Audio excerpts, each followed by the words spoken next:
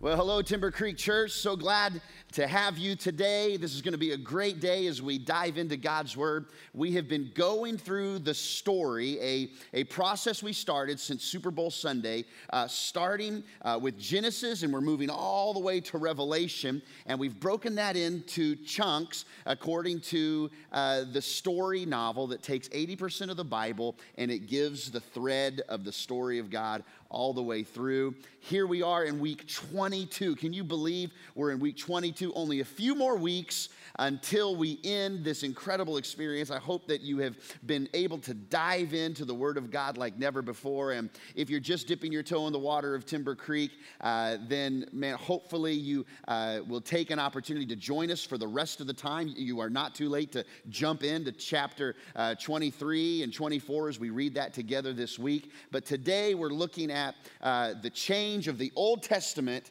into the New Testament. And so before I break that down, I want to welcome those of you watching online and all of our guys there at the Diboll Correctional Center. Man, we love you guys, and we're so glad. Come on, let's give it up for all of our folks at Diboll and online. Yeah, we love you guys. Well, here we go. Let's go ahead and take this now, and let's jump in. Would you pray with me before we start? Father, the next few moments we have together, we will not convene like this. We won't get together like this, exactly like this, ever again. We'll have church and we'll have attendance, but this is a moment, this is a day you have made, and this is an opportunity for us to encounter you. And I know maybe for some, coming to church and experiencing a virtual teaching like this may be a little foreign to them, a little new. But God, in the same way you speak through a song that was recorded a while back, the same way you continue to speak through your word that was written years and years ago, through authors that your Spirit breathed through, God, I believe that today you want to speak through this message in a real way that by the time we leave this place together, we will say to each other, today I've heard from God. We ask this in the name of Jesus, the strong Son of God. Everybody said a good amen. Amen. Shh.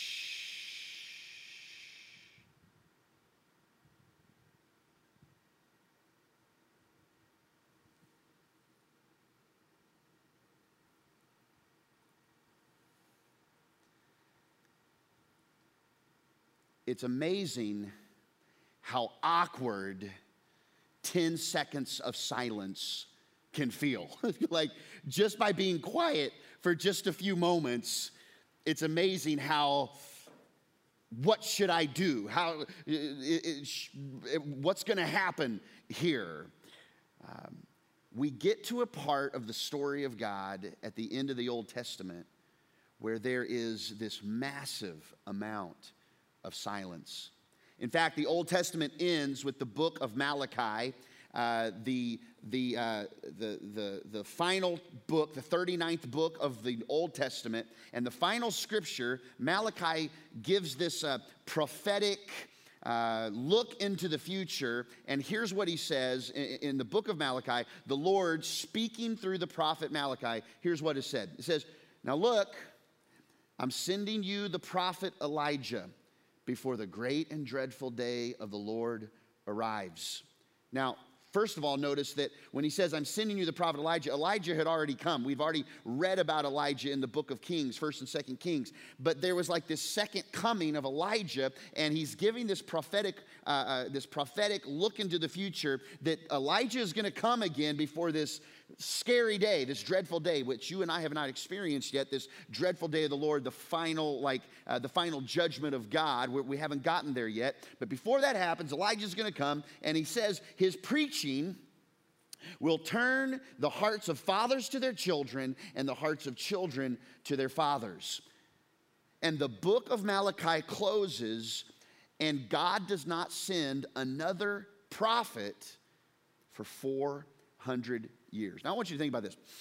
If you were to leave your kids by themselves for 10 hours at the house, and they're young kids, you don't know what you might come home to, let alone a year, let alone, let's say you drop your kids off, not in an evil way, but they were stranded on a desert island with enough rations to keep them alive, but they were stranded as preteens, as like 9 and 10-year-olds, and they weren't rescued, but they were able to stay alive for 4 years. And you show up after 4 years and they've become teenagers. I mean, you're going to show up to what was kind of some sophisticated kids to like, you know, a modern version of Lord of the Flies going on. They're going to pick up some customs and conversations. I mean, like Tom Hanks in Castaway, they're talking to volleyballs, you name it. Like, it's amazing what time without direction can do to someone's life. Can you imagine 400 years? And what we've seen all throughout the Old Testament is that God was speaking to people. Hey, you have earthly dilemmas. I provide the heavenly solution. You're going to learn these lessons. And he learned them through prophets. He taught them through prophets. He taught them through the commandments. He taught them through going into bondage and 400 years of bondage and slavery into the deliverance and wandering in the wilderness for 40 years and creating a nation in Israel and the ups and downs and the splits and the captivity. And then now he's teaching them through 400 years of silence. I want to tell you something, everybody. I am so glad that God does not go silent on us today. He's a speaking God, and he's very active in our lives. But this 400 years, this dark moment between the Old Testament and the New Testament. In fact, many of your Bibles will have just a empty page in between the Old Testament and the New. That's not a typo, that's not a mistake, that's a representation. It's symbolism for that quiet time where God did not send a prophet, and he was preparing for the big reveal. There was 400 years to prepare for the coming of God's Son, Jesus. In fact, in the book of Matthew, chapter 11, we see Jesus talking about that scripture in Malachi. And here's what Jesus says. He says, all the prophets and the law of Moses, they were looking forward. They looked forward to this present time. Meaning that all of the story of the Old Testament is not there so we can pick up the customs and the rituals and the legalistic jargon of the Old Testament. All of that was to point us towards the time, the present time, where Jesus shows up. And the scripture goes on to say, and if you're willing to accept what I say, because this is going to be a big acceptance piece to what he was going to say. He was going to say, John the Baptist, is Elijah. In fact, when Malachi said Elijah's going to come again, he was referring to John the Baptist, who would prepare the way for the Lord. John's the one that's Elijah, the one the prophets said would come. So what we see is this 400 years of silence. There is this pinnacle moment, this paramount moment where God then sends his son to earth. Now I want you to take your study notes, and we're going to ask a very key question today. And here's the question, and it starts with this big question that all of us want to ask. It starts with the word why. And here it is. Why did God come to earth in the form of a human being? God was already moving and speaking and had given the commandments to Moses and had risen up kings and taken down kings, had risen up kingdoms and demolished kingdoms. He was already moving. He was sending angels, and he sent the Son of God to walk in the fiery furnace with Shadrach, Meshach, and Abednego. He was already on the move. So why does God flip the whole script? Why does he send his son in the flesh as a human being? That's what we want to unpack today. Because it's important to know this 400 years of silence wasn't just so another prophet would come, although they're important. It was so the Son of God, God in the flesh, would show up. And there's many reasons why he came. I want to give you just 3 simple reasons why God took the form of a human being and came to earth for you and for me. The first one, write it down. Number 1, Jesus came to erase the misconceptions about God.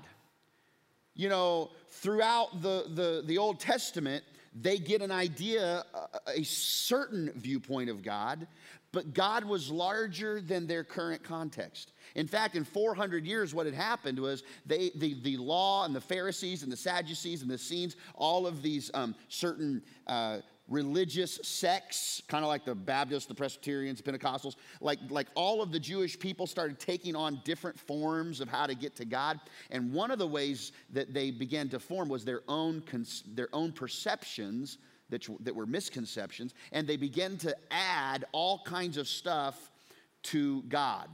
The law of God, they added 600 plus rules that if you weren't following these man-made rules, you really weren't getting to God or making God happy. And Jesus came to erase those misconceptions about God. And today, in the good old US of A, there are plenty of misconceptions about who God is and what he looks like. In fact, if you Google God, just lowercase God, when I Googled it earlier, about 860 million results. That's a whole lot of thoughts on who God is. 860 million pages on God. And some are right and some are like, cuckoo. Some are crazy. In fact, I kind of happened upon some of these off the interwebs. Here's a statement about a God. Some guy says, I like to think of God as the sun and myself as a ray of sunlight. The ray is the same substance as the sun, so really, I'm God too. Wow, it's amazing how you got to that. Someone else put, I like to think of God like my dead father watching over everything I do. It's a little creepy and scary. Now I lay me down to sleep. My father's watching me from the closet. That's a little intense. Here's another one. I like to think of God as some sort of gigantic balloon, like a giant brain floating in space. It almost reminds me of the Wizard of Oz behind the curtain, but that's a little creepy too. But really, we all like to think of God as. In fact, if we're not careful, that's how we get our understanding of God, because we like to think. We like to think of God as this. We like to think of God as that. And that's the wrong way to look at it. Really, what we need to be asking is this: what is the truth about who God really is? Not just what I like to think of God. That's easier. But what is the truth? And that's what we want to talk about a little bit more deeply today. In fact, a scripture in the book of Psalms, Psalm 118, the author says, this is the day that the Lord has made. It goes on to say, I will rejoice and be glad in it, recognizing that God's given us the day. But in the culture we live in today, this has been flipped. And really, today, what we're dealing with, even in the local church, in some levels, and in some of us in some levels, is we really are more like, this is the Lord that the day has made. And I'm going to rejoice and be glad in that, because if I can make my own image of what God is, it kind of works to my advantage, and he surrenders to me versus I surrender to him. Here's some thoughts to write down in your notes. The way that this is played out today, the way that this is the Lord that today is making, is like this. Number one, people tend to imagine God, they like to think of God in a way that is most convenient for them. So, God loves me no matter what I do. God loves me no matter what I feel. God, listen, this is a huge one. God just wants me to be happy. As long as I'm happy, then, then God's happy as long as I'm happy. That's very convenient for us, but that's not living a life surrendered to God. That's living, creating a God surrendered to us. Here's another one, write it down. People tend to want God to support their decisions and lifestyles. God, if you just give me one more chance, I'll get back into church. If you just let me get by with one more little white lie. God, if you let me not get caught. God, if you do this for me, I think I'll, it's like we want him to support our decisions and lifestyles regardless of whether they align with who God is in the Bible. Here's another one. People tend to want God to be their servant and not vice versa. Look, nobody like grows up saying, I hope to be the chief servant. Yet when Jesus comes from heaven to earth, he took the very nature of a servant. And yet we want him to be our servant. Even though he took that, we don't want to follow suit. We would rather him be that, that genie in the bottle that shows up and grants our wishes. And that's not the way God works. And here's the deal. I truly believe that God a lot of people tend to be this way, but it's not because they're like malicious about it. It's not like they're malevolent. It's not like they're mad about it and they're kind of ignoring or putting their fingers in their ears. And no. They kind of like sincerely believe that God is a genie. They sincerely believe that God's happy with whatever they do as long as they, treat someone nice. And that's not the way God works. In fact, this is I think this is one of our critical statements for today in your notes, and it's this. People can be truly sincere in their beliefs. Truly sincere, but still be sincerely wrong. I mean, they are sincere. They believe it with all their heart. Look, my daughter was just like 4 years old, and she was sneaking around, and she was thirsty, and she got into our refrigerator, and she was thirsty. She wanted to get a root beer out of there, and so she got an IBC root beer. She sincerely believed that was an IBC root beer. And when she took a big old swig, I happened to kind of come around the corner, and I noticed that she wasn't drinking IBC root beer. She was drinking Worcestershire sauce.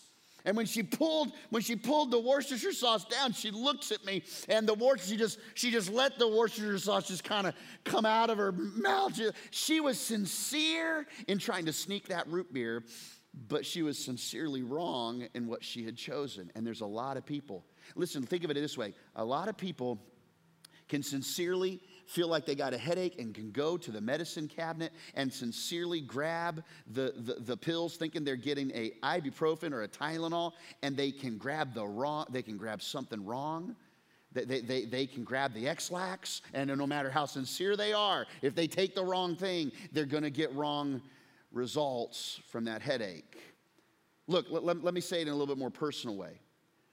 I can sincerely believe that I look like Brad Pitt, that I am as good looking as Brad Pitt. I can believe it.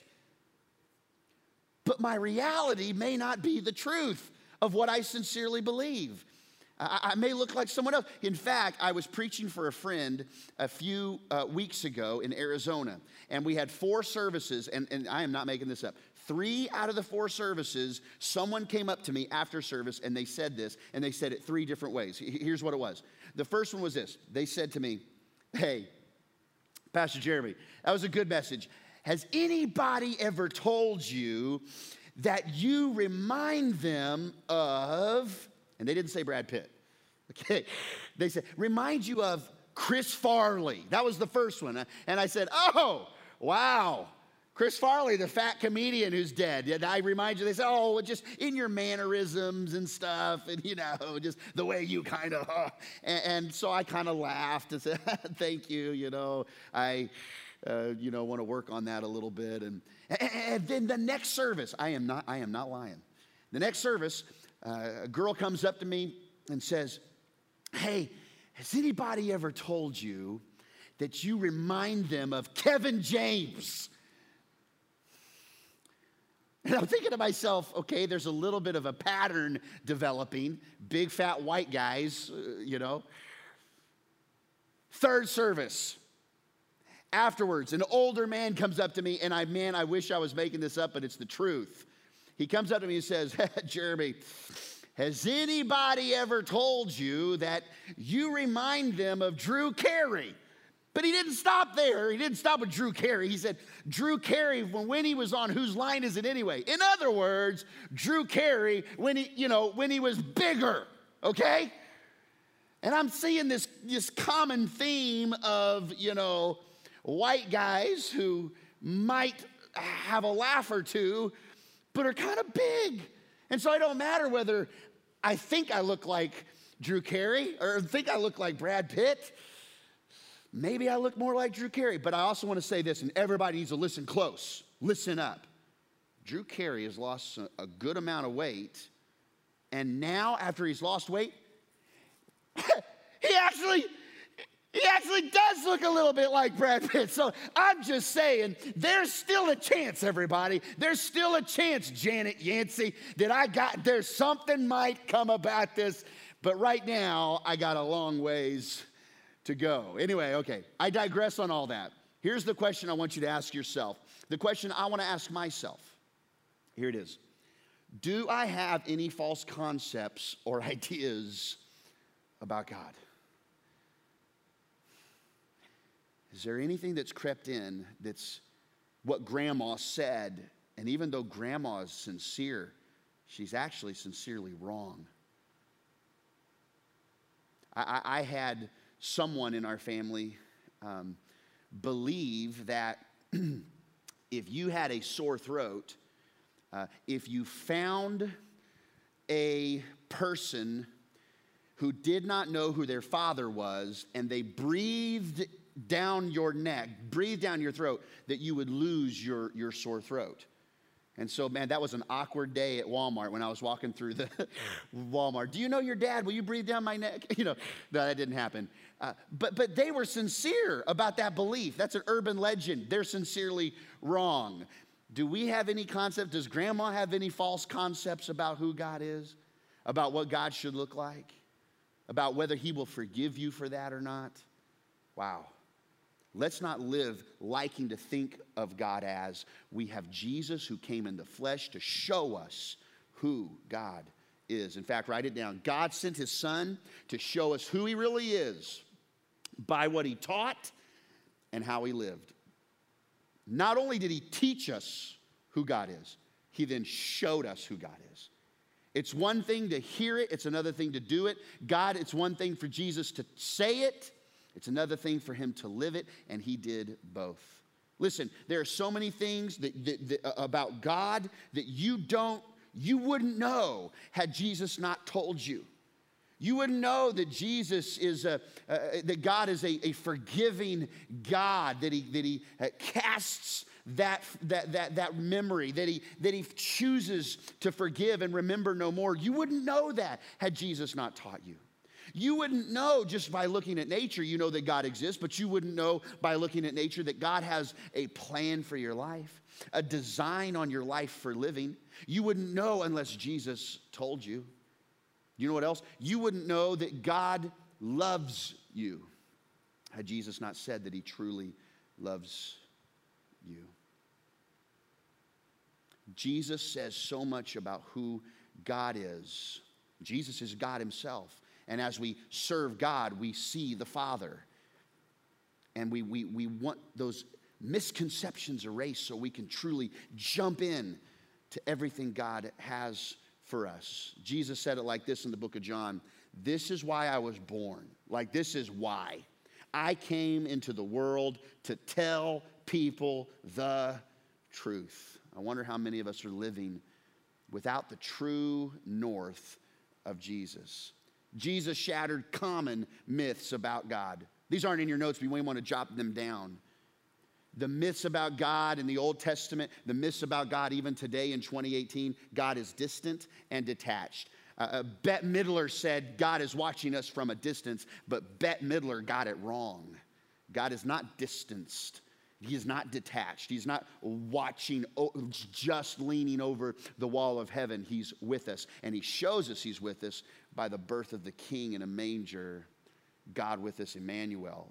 You know what else is another myth Jesus shattered? That God is uncaring and unconcerned. I mean, he weeps over hurt. He has compassion on people that are hungry. He raises the dead. He laughs with children. He tells the truth. He mourns with those who mourned. He laughed with those who would laugh. He was caring and very concerned about not only the lives of those he was around and rubbed shoulders with, but your life too.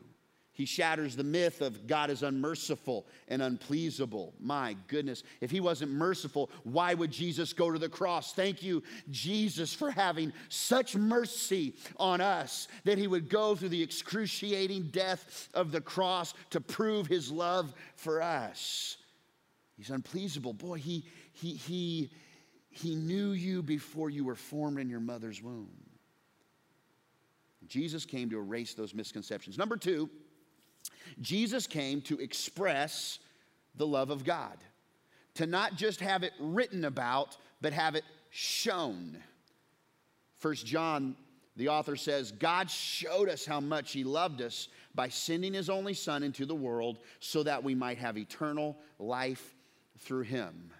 It'd be one thing if he just sent an angel to shepherds and say, glory to God in the highest, peace on earth, goodwill towards men, and not have his own son be born and grow up into servanthood and into the ultimate sacrifice for our sin. An angel is neat. An angel is nice. A sign like a cloud by day and a fire by night. That's pretty cool. Miracles like parting of the Red Sea. That's great. But God showed us how much he loved us, not by the parting of the Red Sea or miracle or beyond miracle or feeding 5,000. He shows us his love by his one and only Son. And Paul, the apostle, who wrote more books of the New Testament than any other author, he has this prayer for the church of Ephesus. And in Ephesians chapter 3, the apostle Paul says, I pray that you would be able to feel and understand, not just feel like in a church service and in worship and in the sermon today, but also know, like understand and take it to the bank. I wish you could really grasp how long and how wide and how deep and how high God's love really is, and to experience this love for yourselves. Now look at that. Look at this. Long, wide, deep, high. That you would understand those things. So when we see that, those are like the 4 dimensions of love. So how long is the love of God? Would you write it down in your notes? How long is the love of God? Long enough to last forever. Before the foundations of the earth were formed, it was already a plan that there would be this time of ups and downs, quiet silence, and then the Lamb of God would be slain. How long is his love? Long enough to last forever. How wide is God's love for you and for me? Here's what's crazy. It's wide enough to reach me anywhere.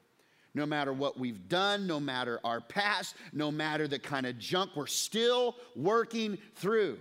He doesn't come to shine up shiny Christians. Jesus comes to fix broken people. And even when we accept Christ and we're saved, we still got some freedom to find and some development to go through. And he's patient with us. And he's wide enough, his love, to reach me anywhere, even when I've taken 1 step forward and 2 steps back. How high is God's love? Well, it's high enough to look beyond who I am to who I can become. Aren't you thankful for that? I know I am. That God's love looks beyond. It's high. His thoughts are higher than my thoughts. His ways are higher than my ways. His love is so high that he can look beyond my current circumstances to where I can become. Now, he doesn't force me to become who he's called me to become. It's my choice. I can walk right into the destiny that God has for me, or I can turn a cold shoulder and do my own thing. But his love is high enough that he sees beyond who we are to who we can become. Are you getting this morning? Finally, how deep is God's love? How deep is God's love? Well, it's deep enough to handle the hurts I've experienced. And I know that some of you in the Lufkin location, those of you watching online, some of you guys at Diboll, you've handled some hurts. You may have handed out some hurts. Maybe you've been the one hurting someone. But God's love is deep enough to get into the bowels of our issues. Just the deep, dark areas. That's how deep his love is. Back in World War II, there were 2 sisters, Dutch women, Betsy and Corrie ten Boom. And Betsy and Corrie used their home to hide Jews that were being persecuted and taken in on buses and trains, stripped of everything, and taken into concentration camps, humiliated, tortured, murdered, mass genocide of the Jewish people. Betsy and Corey hid Jews for quite some time in their home until they were found out. The Nazis raided, they found the Jews, they took those Jews to the concentration camp, and they also took Betsy and Corey ten Boom to the infamous Auschwitz concentration camp. And it was brutal. The book and the movie, The Hiding Place, came out of this horrific time in Corey and Betsy's life. But there's this moment where Corey ten Boom says to her sister, "This place is the pit of hell." It was just, it was what you and I can't even imagine. And Betsy says something profound to Corey. Corey later wrote it in the book, The Hiding Place. Here's what Betsy said. She said, "Corey, there is no pit so deep that God's love is not deeper still." You know, in silence, you might wonder, is God really there? 400 years of silence, you might begin to think, is this even worth it? One generation hands down to the next generation, hands down to the next generation. It's really a miracle in and of itself, without no speaking of God, that they held on for so long. Why were they holding on? Because they believed that God had promised He would send an anointed one, that there would be a Messiah. The Hebrew word Messiah simply means the anointed one. So when we say Jesus the Messiah, we're saying Jesus the anointed one. When we say Jesus Christ, the word Christ is Greek for the anointed one. Somebody said, "Oh, I thought Christ was Mary's last name." No, it's not Mary Christ and Joseph Christ and Jesus Christ. It's Jesus the anointed one. He breaks that silence and He shows up. That's why He came to earth. But here's the third reason. The third reason why God took on the form of a human being and came down to be with us. Number 3, Jesus came to enable a relationship with God. Up to this point, the only way you had relationship was through sacrifice and through the priest that would do the praying and the sacrificing for you. And you had no access. They are the ones that went behind the veil. They're the ones that did the sacrifice. You provided the lamb. You provided a good spotless lamb, your best sacrifice. And the priest would pray over you, would basically blot out those sins. And you were good until the next time you needed to sacrifice. And so Jesus comes and He enables a way different system of connecting to God through consistent sacrifice. He becomes the ultimate sacrifice, and He creates access. When Jesus dies on the cross, the Bible says that there's this veil from the Holy of Holies that's ripped in two. Why? Because He's saying, I'm not just gonna come to you, you're gonna come to me, and we're gonna have full access to enable a relationship with the God of the cosmos. Ephesians says it like this: His unchanging plan has always been, way even in Jericho, way even in the garden, way over there with Noah and the ark, way over there with the Tower of Babel and Joshua and the book of Judges and the saviors that would come up and down and up and down, and the captivity and the slavery and the bondage and the times where they were serving God well and the other times they turned a cold shoulder and put up a middle finger to God. He says, no. I came in order to adopt you into His own family. That's why Jesus comes, by bringing us to Himself through Jesus Christ. There's no way else that you get to God but through Jesus. And people have been trying for a long time, for several centuries, to try and get to God through all sorts of ways, to try and earn being children of God. In fact, Galatians 3:26, you are all children of God through, and what we've been trying to do is fill in this blank with our own thoughts. We're children of God if we go to church every once in a while. We are children of God if we're doing good things. So make sure I ring that bell at Christmas time make sure that I, let someone cut in front of me in traffic without cussing them out. Make sure I do something nice for somebody every once in a while. You're all children of God through what? No, these aren't these things.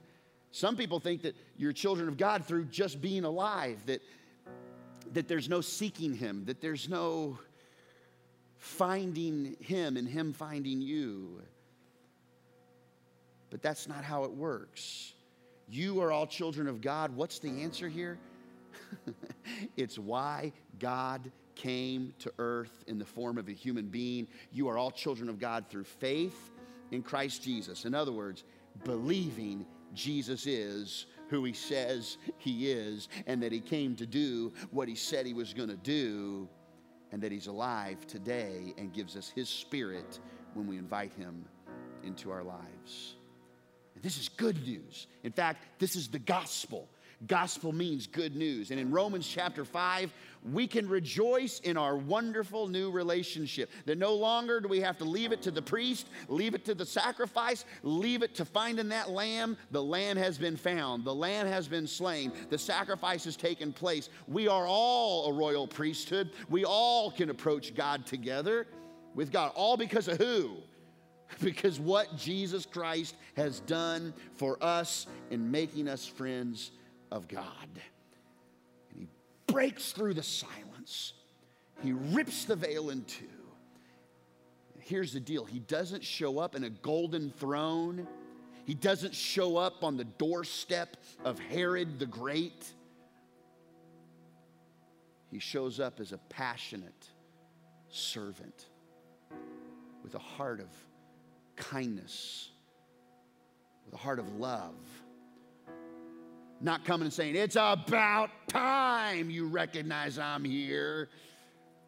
But he shows a small little area of geography in our world, who he is in the flesh. And today, a couple thousand years later, you and I get to experience who he is.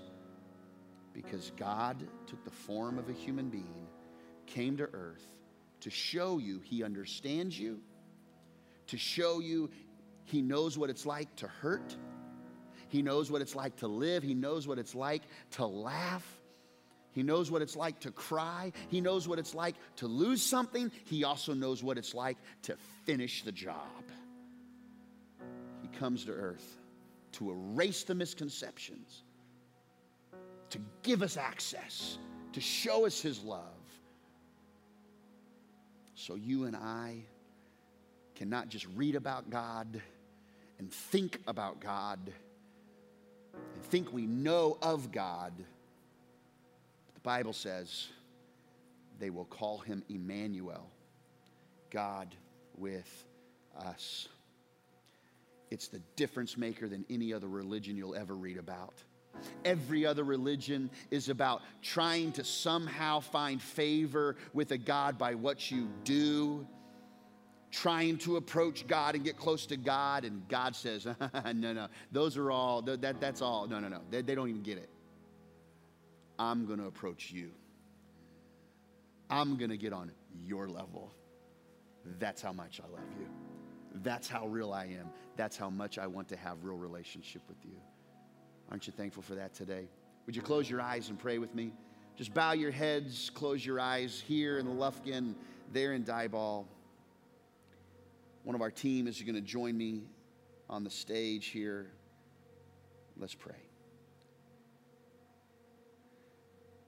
Father, usually we're talking about your son coming to earth in December when the lights are out and the mangers are set and the Christmas shopping's happening and it really becomes a busy season. And we say this, we say, Jesus is the reason for the season, and he is.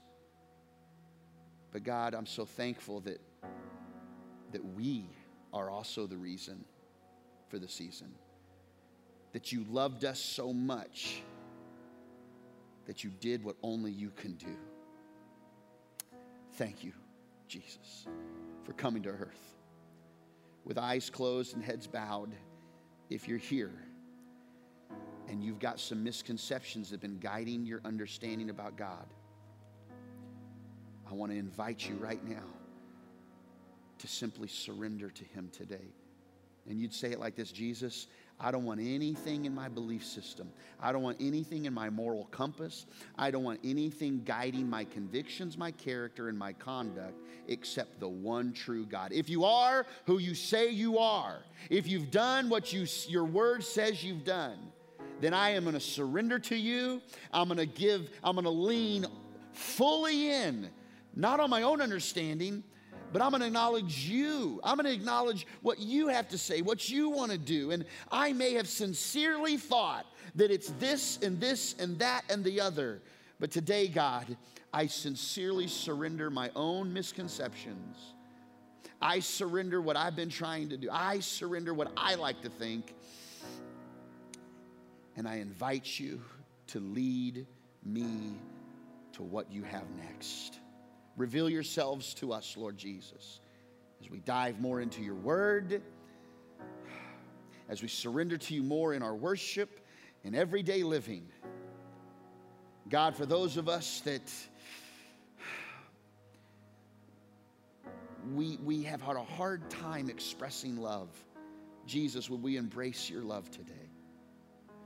For those of us that have had a hard time seeing you as a personal God with a personal relationship, Lord, may we lean in to your arms today. Thank you, Jesus, that you broke the silence and you give us hope for tomorrow. We love you. In Jesus' name, amen.